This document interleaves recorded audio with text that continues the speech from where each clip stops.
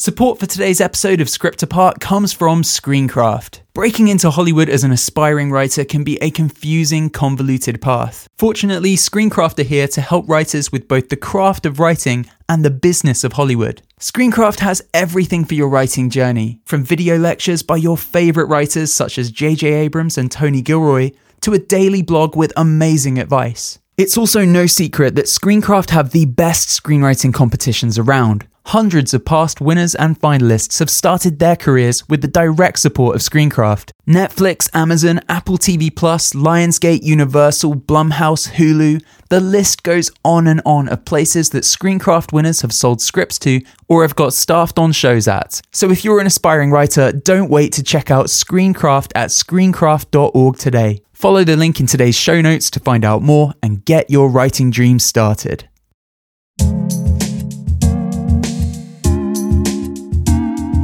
This was not like your typical movie that has your basic first act, basic second act, basic third act.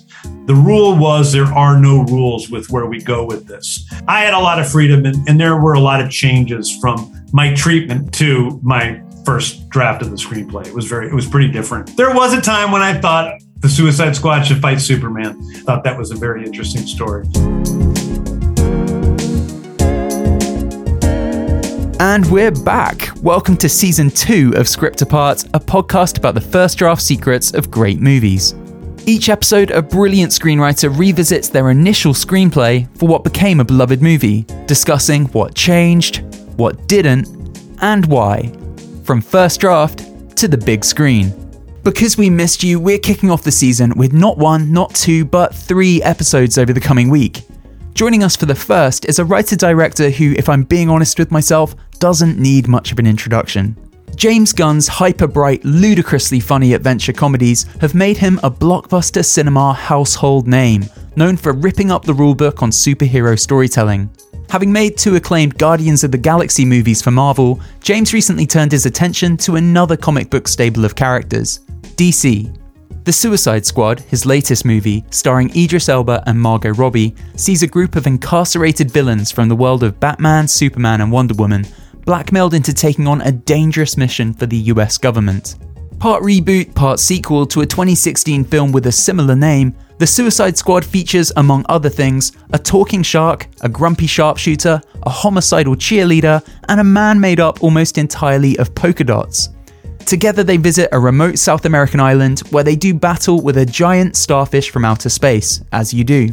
On today's episode, we hear how the film's hilarious screenplay came together. Get ready to discover why James originally toyed with pitting his ragtag team of misfits up against Superman in the movie, why the American government is the real villain of the film, why James loves rooting outlandish characters in a humanizing sadness, and how he originally planned to kill a beloved character in the Suicide Squad, only to decide that that would be just too heartless. The film famously coincided with a somewhat tumultuous time in James's life. In 2018, he was fired by Marvel over historic tweets that were deemed offensive by his Guardians of the Galaxy bosses. The Suicide Squad was the project that, in his own words, saved his life. He's since been rehired by Marvel and is back working on Guardians of the Galaxy 3, but in that moment, James feared for his career. Listen out for the philosophy about storytelling that got him through that difficult time and ensured that he came out of it a better writer and a better person. Also in this episode is James's guide to writing great action and how to get yourself out of a corner when you kill a character in your script who, it turns out DC aren't done with yet. This is, as you've no doubt already guessed, a spoiler-filled conversation. We recorded it a few weeks ago before the film's release, and James's team asked that we hold on to it till now to preserve some of the film's many twists. So if you're yet to see The Suicide Squad, please do hit pause now, get yourself to a cinema, or watch on HBO Max if you're in the US, then come back as we dive into this film's major plot points like a javelin-wielding Harley Quinn into the eyeball of a giant alien starfish. One exciting thing to mention before we begin, Script Apart is now a digital magazine. Yes, we recently launched a Patreon page and we wanted to do something fun to market. The result is a 51-page magazine featuring exclusive new interviews with the writers of movies like Palm Springs and Da 5 Bloods, as well as written versions of some of the most popular episodes from Script Apart Season 1. If you sign up to the Patreon, not only do you get access to the magazine, you also get a ton of perks, including the opportunity to submit your questions for upcoming guests on the show, all for the price of a single monthly cup of coffee. Not bad, right? Head to patreon.com/scriptapart to get involved, or click the link in today's show notes. Okay, that's the admin out of the way. Let's get into it with the incredible James Gunn. Thanks to our Patreon subscribers, that includes Andrea Mann, Edward Wilkes, and Oliver Littleton. You're listening to Script Apart, hosted by me, Al Horner, produced by Camille Demet. James Gunn, welcome to Script Apart. Huge congratulations first and foremost on The Suicide Squad, which I had an absolute riot of a time watching. Really excited to hear about your process of writing the movie, but first and foremost, I'd love to ask how you must be feeling right now, because you've spoken so movingly recently about how this movie saved my life in so many ways, as you tweeted earlier this week. Now that we're on the precipice of fans being able to experience this story that you've poured so much of yourself into, what does that feel like?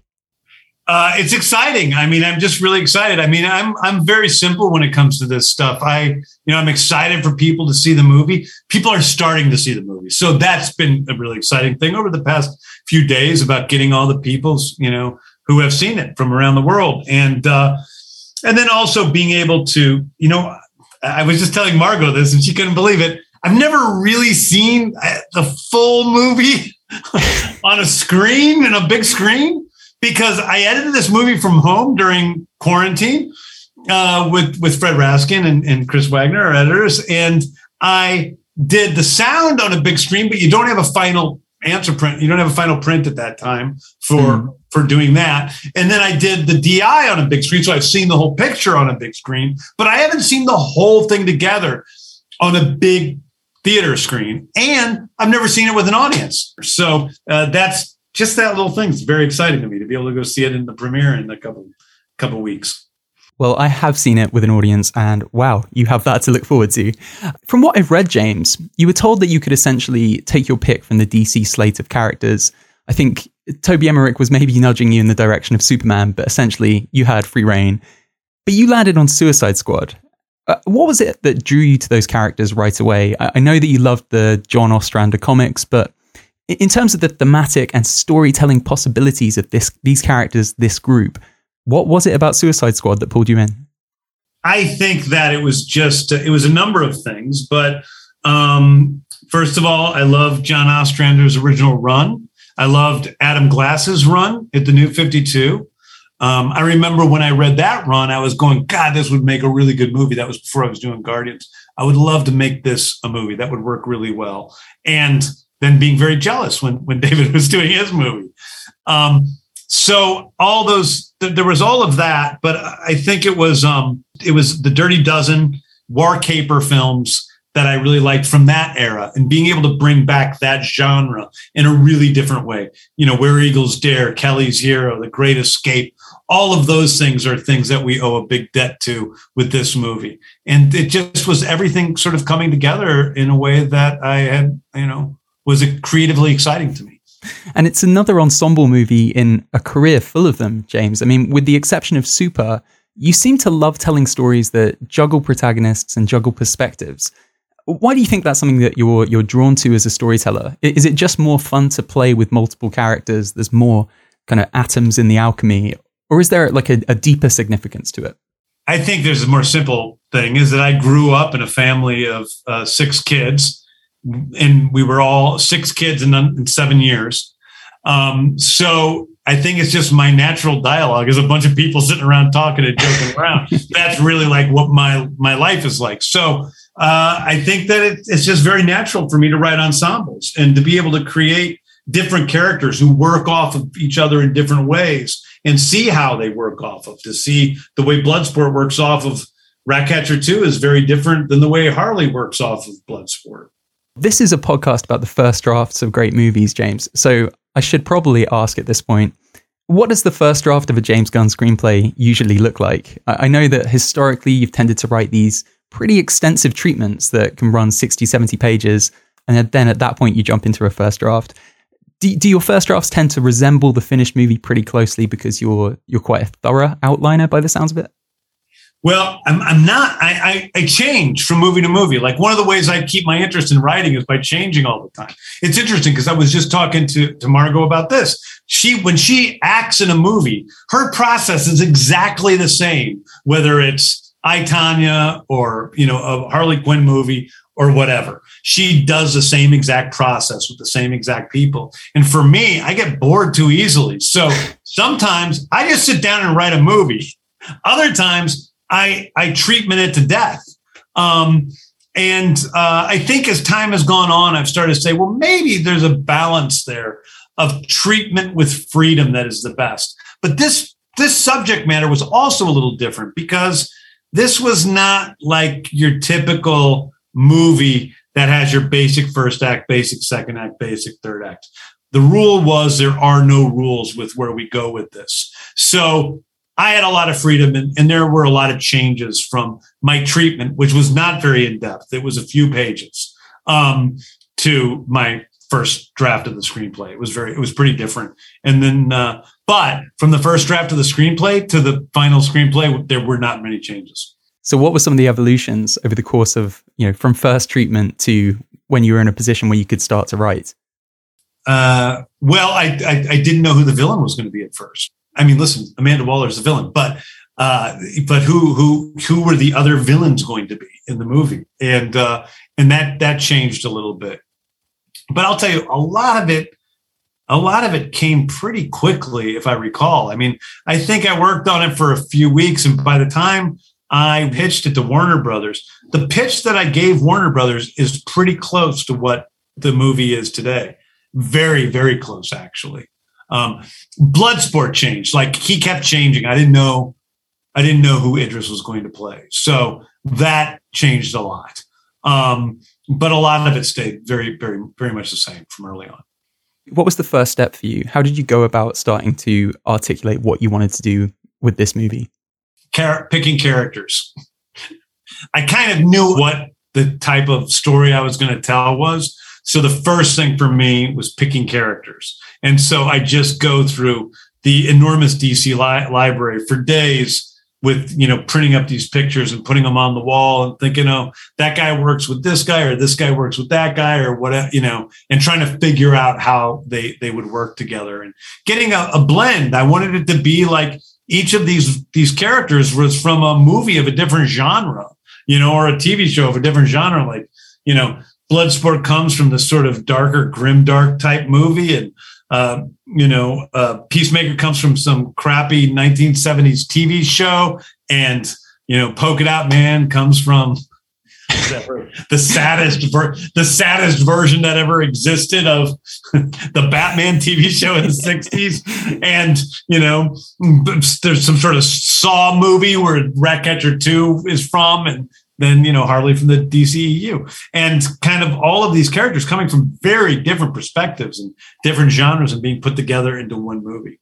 Is this a movie that you couldn't have written until now, just in terms of the sheer confidence required to write something like this? I mean, on top of the mishmash that you just described, you're also jumping around in linearity a lot in this film. Even in that big climactic sequence at the end, you're jumping back and forth in time. I don't know about my confidence, but I definitely wouldn't have had the power to be able to make this movie had it been any earlier. I think that it really was a matter of me feeling truly confident for the first time ever as a filmmaker. And then also being given the sort of freedom to do whatever I wanted. And not only being given that freedom, but being gleefully given that freedom with, people around me at DC and Warner Brothers being very excited about what this movie is. I mean, a thing that people don't know about this movie is that we showed this movie the first time, like the first cuts, it didn't change that much since then, to Warner Brothers about a year ago. And they, down the line, were really, really happy with the movie. So that felt so good because these are people who, people call suits, and they loved this movie that's so outlandish. And it was exciting because of that. You're obviously like an incredibly visual filmmaker. When you're in that first draft mode, is the director part of your brain at that point plotting on the page all these sort of little visual flourishes that you're going to include for each story beat? Or do you try and compartmentalize and just get your story down first? Like, for example, like there are all those creative ways that you build titles denoting time and space into the Suicide Squad. How does the visual side of your work arrive on the page? All written into the script. Every single one of those titles was written into the script. How it was going to come on, what was the manner of it disappearing. That was all in the script. You know, it's like the songs. All the songs are written into the script. Everything, I write everything into the script. And it is not a matter of, I'm a director first, because it is thinking of things visually and then trying to write down what those visual things are. You know, even having, you know, I have my ear to what the characters sound like. Sometimes it's difficult to let go of what the character sounds like when I'm dealing with an actor. So it is all that stuff is pretty much part, you know, all those things are written in the script. I don't think very little of those things change from early on. So what does tend to change in rewrites? Are you sharpening dialogue, or what's the sort of thing that tends to have to be sharpened up? You know, different movies are different things. I mean, I wrote Suicide Squad in 2 months and was done and never changed after that. So whereas Guardians 3 took me more than a year. I don't know why one is more of a struggle than the other, or more complicated than the other, but it is. But so things changed. Who Died changed a little bit. And I had somebody die in the first draft that doesn't die. And I had somebody else not die who does die. And the second one you can probably guess. First one you wouldn't be able to. But that's those kinds of things change. You know, adding scenes, adding where how much the sort of antagonists are in the movie, and how much of them we need to see. That changes a lot. The action sequences change a lot. Like, for instance, when Peacemaker and Bloodsport are having their sort of, dick swinging contest, they're macho killing people and having a contest over who's better at killing. Like, originally, that thing was like half a page that read what I just said. I storyboarded it because I draw all the storyboards. And that's when it really came to life and exactly what it was and how it worked. And then I took those storyboards and I wrote that into the script. And that happens a lot. I'll write something in the script, and because I storyboard the whole movie, as I'm storyboarding it, I'll say, oh, well, this is a nice moment, or this doesn't work, or because you start to really put it together from shot to shot to shot, and you see what works and what doesn't a little bit more objectively, perhaps. And so that changes the script a lot. Well, this is a spoiler podcast, so we can talk about it. Who was originally supposed to die, James? Ratcatcher 2. Really? That's interesting. So what swayed you away from that decision? I'm not that cynical. I can certainly see where you kept her around, as she does have one of the most poignant moments in the film, right towards the end of the movie. We'll get to that, but first, I wanted to ask, there is a sweetness to what you write that sits alongside the humor and the sickness. In every movie, this one included, there's a woundedness behind the wackiness of characters like Rocket and Drax and Guardians, like Polka Dot Man and King Shark here. I'd love to know what your process is of finding that humanizing fear or desire in your characters. I mean, there's a little moment, for example, in the Suicide Squad, this lovely little grace note where King Shark is peering out a window and sees a couple kissing in a doorway. It's such a tiny moment, but within it is an entire story of a shark who longs for connection, but whose appearance perhaps denies him that. That's threaded through all your work. These moments that aren't narratively important, perhaps, but tell us something about your characters. Why is that important to you, James? Well, I mean, first of all, I'm touched that you even noticed that, but that is exactly what that is. That's this guy who obviously wants to belong, King Shark, who's pretending he can read and doing all these things. And just that little musical moment with Sola, this beautiful song by Jesse Reyes. And he's looking out and he's seeing this world around him that he loves, and yet he will never, ever be a part of. And that is probably the story that I continue to tell and retell. If I have an obsessive theme, that is it. I mean, the way I came into doing Guardians was that they talked to me about the movie. I thought, this is going to be silly. This is Bugs Bunny with the Avengers. And then I thought, okay, I was stuck in traffic on the way home from Marvel. And I went, okay, well, if I did do this movie, if there was a talking raccoon, like how could that talking raccoon come to be? And what came in my mind was the saddest story of all time. And that's a story that we're continuing to tell in Guardians 3. So from the beginning, it was this incredibly sad thing. And this character that people think of as a goofy, whatever throwaway character of Rocket Raccoon is the deepest character that I had ever written into that point. This movie, I think that was same thing was true is Polka Dot Man. I think that I looked up online who's the lamest supervillain of all time. And in every single list, it's Polka Dot Man, Polka Dot Man, Polka Dot Man. And I'm like, okay, well, who is this guy who calls himself Polka Dot Man, who's socially awkward enough that thinks he's going to dress up in a Polka Dot Man suit and call himself Polka Dot Man, and people are going to think he's cool. Like when he first looks in the mirror, it's like, I finally got it together. Boy, people are going to love this. Like I'm Polka Dot Man. Like he's that socially unaware. He's that disconnected from other human beings that he doesn't know. Well, that character speaks to me. And then to give that guy who's a joke character this incredibly, incredibly dark backstory about how he became the Polka Dot Man and what being the Polka Dot Man really is awful. And I love getting depth to that goofy stuff. And that's true with King Shark. It's true with Polka Dot Man. It's true with all of them. Hey, this is Al, just jumping in to tell you about two of our amazing sponsors this week. First, guys, we need to talk about Mubi. Mubi is a curated streaming service showing exceptional films from around the globe. Every day, Mubi premieres a new film, each one thoughtfully handpicked from new directors and award winners alike. Beautiful, interesting, incredible movies, the best of cinema is at your fingertips, streaming anytime, any place. Personally, I had a blast this week rediscovering the Claire Denis film High Life on the service. If you're into trippy science fiction that feels at once intimate and epic, contemplative and cosmos-straddling, I fully recommend checking that one out. You can try Mubi for free for 30 days by visiting mubi.com/scriptapart. That's mubi.com/scriptapart for a whole month of great cinema for free. Click the link in today's show notes to find out more.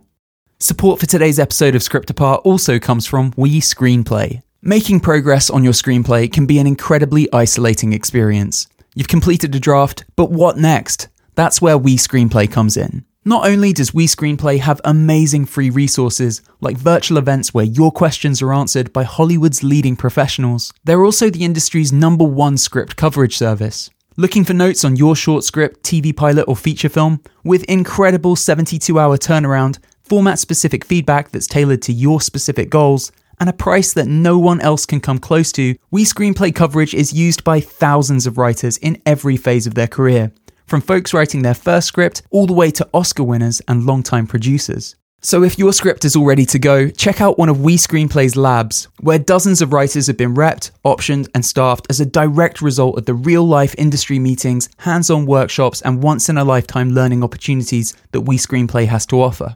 Don't stay stuck. We Screenplay are here to help. Check out We Screenplay by visiting wescreenplay.com or clicking the link in today's show notes. Okay, let's get back to the conversation.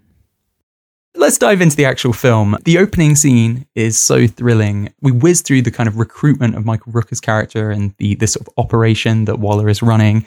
But no sooner have we met these characters that they're gunned down in this explosive beach standoff. It's interesting. Some of these characters are played by massive stars. Seeing them die so early, you kind of realize all bets are off.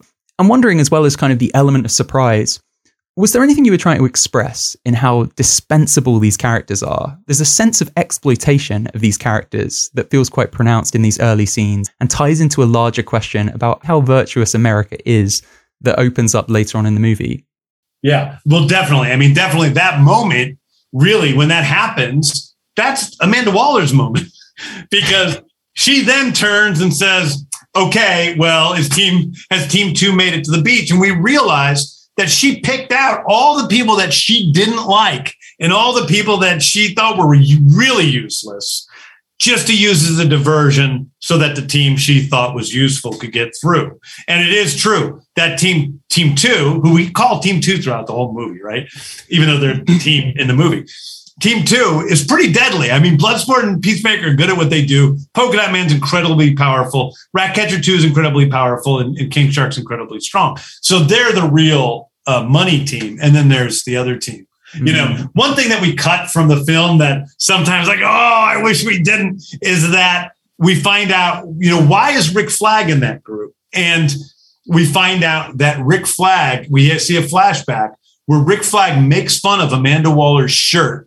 And he says, it looks like a group of, it's like this really ugly shirt that she's wearing with all these different colors on it. And he goes, it looks like a group of clowns shit all over you. And Steve Agee's character, John Economos, is laughing hysterically at Amanda Waller. And you just see death in Viola's face. Like, she just looks like death. And that's why he's on that beach. You know, but she thinks the rest of them are useless, including Harley.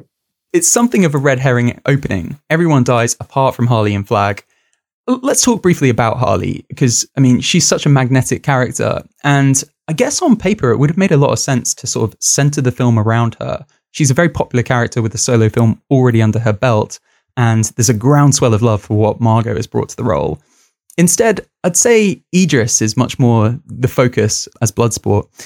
Why not Harley, and why Bloodsport? What was it about Bloodsport that called to you as a character?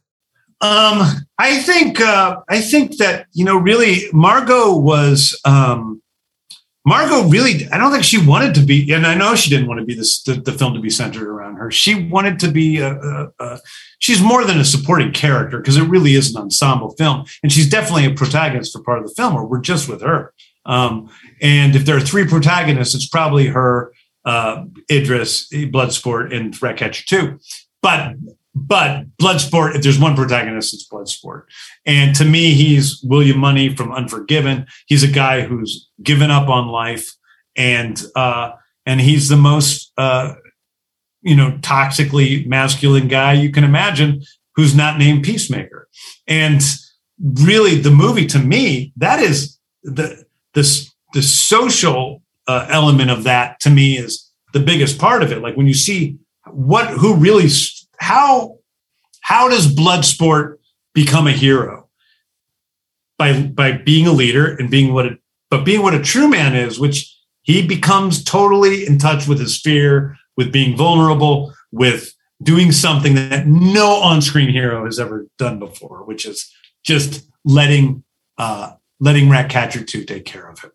At the end of the movie, you know, and we see Ratcatcher 2 up on the tower with her dad's arm around her, and we cut to her arm around Bloodsport in the same exact way. And Ratcatcher 2 is a totally different character than the rest of them, because she had a parent's love and the other ones didn't. And that makes her stronger. As fucked up as her dad was, she had that love. And she wants to pass it on. She says it directly to Bloodsport, that, you know, I wish I could give that to you. And at the end of the movie, she's able to. So I think that, but that story is what I want. That is, if I wanted to tell one, because Harley's story is about, you know, her sort of not crazy belief, but her belief in God, and what she has purpose, and what is it, and she ends up being right. She's carrying the javelin for a reason. It exists for a reason. She's right. We think Harley's crazy, but she's not totally crazy, because she's right. When she said God spoke to her and gave her that javelin, you know. But before we get to that moment, we of course discover that a starfish-shaped alien that secretes face-hugging miniatures of itself as a means of kind of zombifying people, has been captured and is in this tower. There's all sorts of experiments. This is, of course, Starro the Conqueror, as he's known in the comics. How quickly in the development process did you know that he was the perfect monster for the squad to have to face down? I think you mentioned earlier that it took a while to work out that Starro had a place in this film. Yeah, well, I did. It did. I mean, I didn't know. I wanted to tell Suicide Squad story. It wasn't like, I don't know. I mean, when I say a while, I'm not sure how long it took, but there was a time when I thought the Suicide Squad should fight Superman, that they should have to get Superman. I thought that was a very interesting story. But when I came up with Starro, he's a character I love from the comics. I think he's a perfect comic book character because he's absolutely ludicrous, but he's also very scary in his own way. What he does is scary. It used to scare the crap out of me when I was a child, putting those face huggers on Superman and Batman and stuff. So I thought he was one of the major DC villains that was probably never going to be put into another movie. And if they did, they would do it like the Black Cloud version of Starro, not like a giant walking starfish. That the kaiju that is bright pink and cerulean blue, like just ridiculously bright bad guy. So why not the Superman story? What was it about that just wasn't clicking and you decided you had to go in the Starro direction? I think I just wanted to tell I think just in the moment, I thought Starro might work a little better. I also think that at the time there was a lot of question about who is Superman in the DCU? Is this movie outside of the DCU? Is it, and all that stuff that I didn't really want to deal with that much. Yeah. I just wanted to tell a good story. I can imagine you might have ended up in a thematically similar place though, because of course Superman is like an icon of America. And well, as the film kind of continues, there's an argument to be made that, as you said, Waller is the real villain. The US is the real villain. Starro, in fact, has that really tender line towards the end of the film. I'm going to butcher it. I'm going to paraphrase it here. She describes how she was happy floating around in space looking at the stars.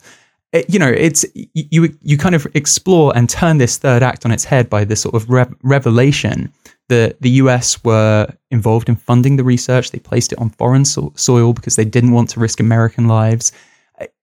What inspired you to take a more critical view of America's standing in the world than we're used to seeing in big budget movies? What from the real world were you hoping to sort of express or explore?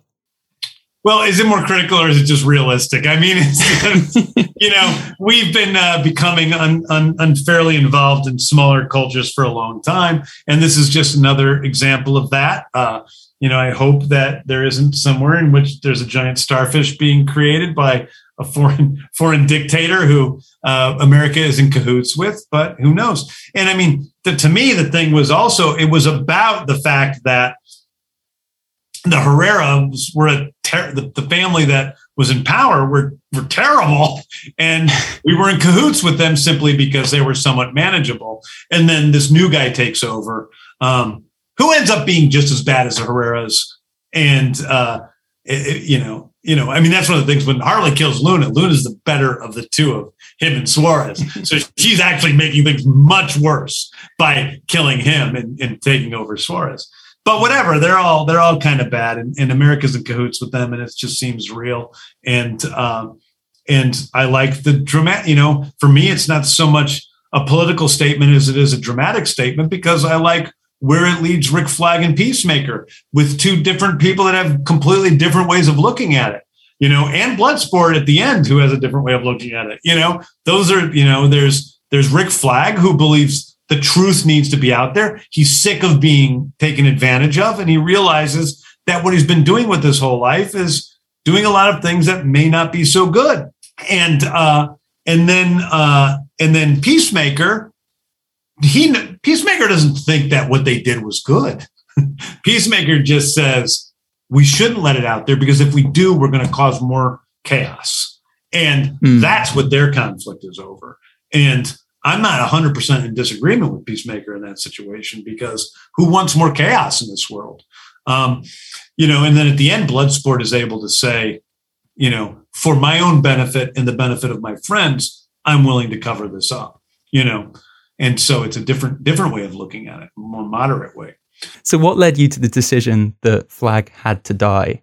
Because you mentioned earlier, well, it sounded like that was I wasn't talking about Flag. Flag always really? Died. I was talking about Polka Dot Man. Polka Dot Man, yeah. Okay. Yeah. Polka Dot Man is the one that I was like, man, we're right at the end of the movie. We've been killing a lot of people, and now it's just going to be like the ending of any other fucking movie where, they kill some guy early on to make it seem like they're going to kill people, and they don't really do it. And I just knew that there had to be a moment in which one of the people at the end died. And it seemed that Polka Dot Man strangely had the most complete arc of all of them at that point, where he started out as a loser, becomes the superhero he always wanted to be, and then dies. And who doesn't want to die like that? So it's kind of a majestic death in that way, because he died really happy, except for that he's only 40 years old. But, so that was the surprising one to me.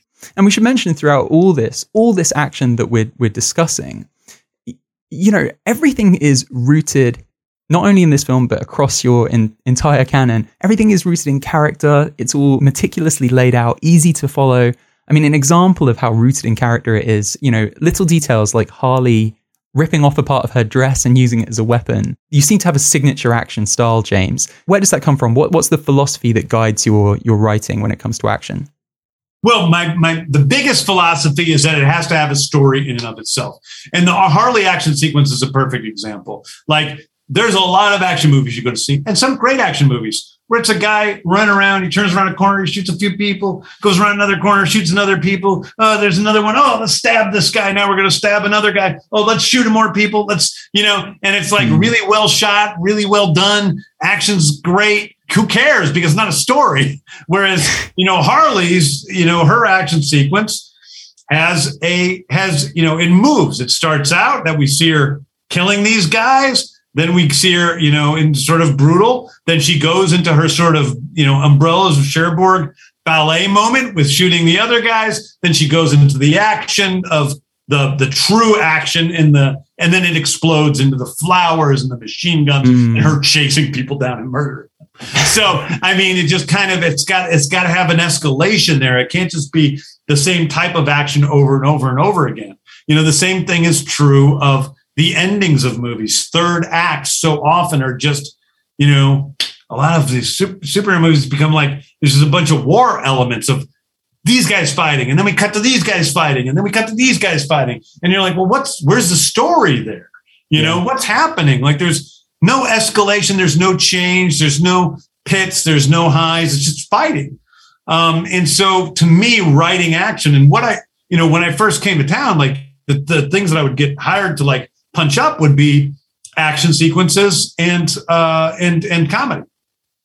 So it's always been a part of what I've done, and writing it is a big part of it. At the end, there's that wonderful moment that we alluded to a few minutes ago. Ratcatcher 2's father, Ratcatcher 1, played by Taika Waititi, he gets pretty much just the one line, but wow, it's a poignant one. Again, I'm going to butcher the quote because I don't have it in front of me, I'm afraid, James. He essentially says that he loves rats because they're the most despised creature, but, they have an importance and collectively they can come together and make a difference. Can you tell me about the power of that line, how you saw it tying into the rest of the film, and why Taika was the guy to deliver it? Well, I think it's closer to this. It's a little bit different. She says, "Why rats, Papa?" And he says, that the rats are the most despised creature in all the world. And if they have purpose, so do we all. And that's really what it is. It's like, if rats have purpose, if this thing that's considered the most horrifying, dirty, gross little beast has purpose in the eyes of God or in the world, then Polka Dot Man has purpose, and Ratcatcher 2 has purpose, and comic books have purpose, and the fans who are watching the movie have purpose, and I have purpose, and then we all do. That's what he's saying through that, and that to me is what the film is about. And also the fact that, strangely, rats to me represent goodness in the movie. And the rats are like, Sebastian he is the most good character in the movie, the little rat. And that moment at the end is the thing that really gets me, is the moment between Bloodsport and Sebastian at the end of the movie. That is him accepting the small bit of goodness in himself that he is able to accept at that moment. And to me, the movie's all about that. Peacemaker is, of course, revealed to have lived in a post-credit sequence in the hospital.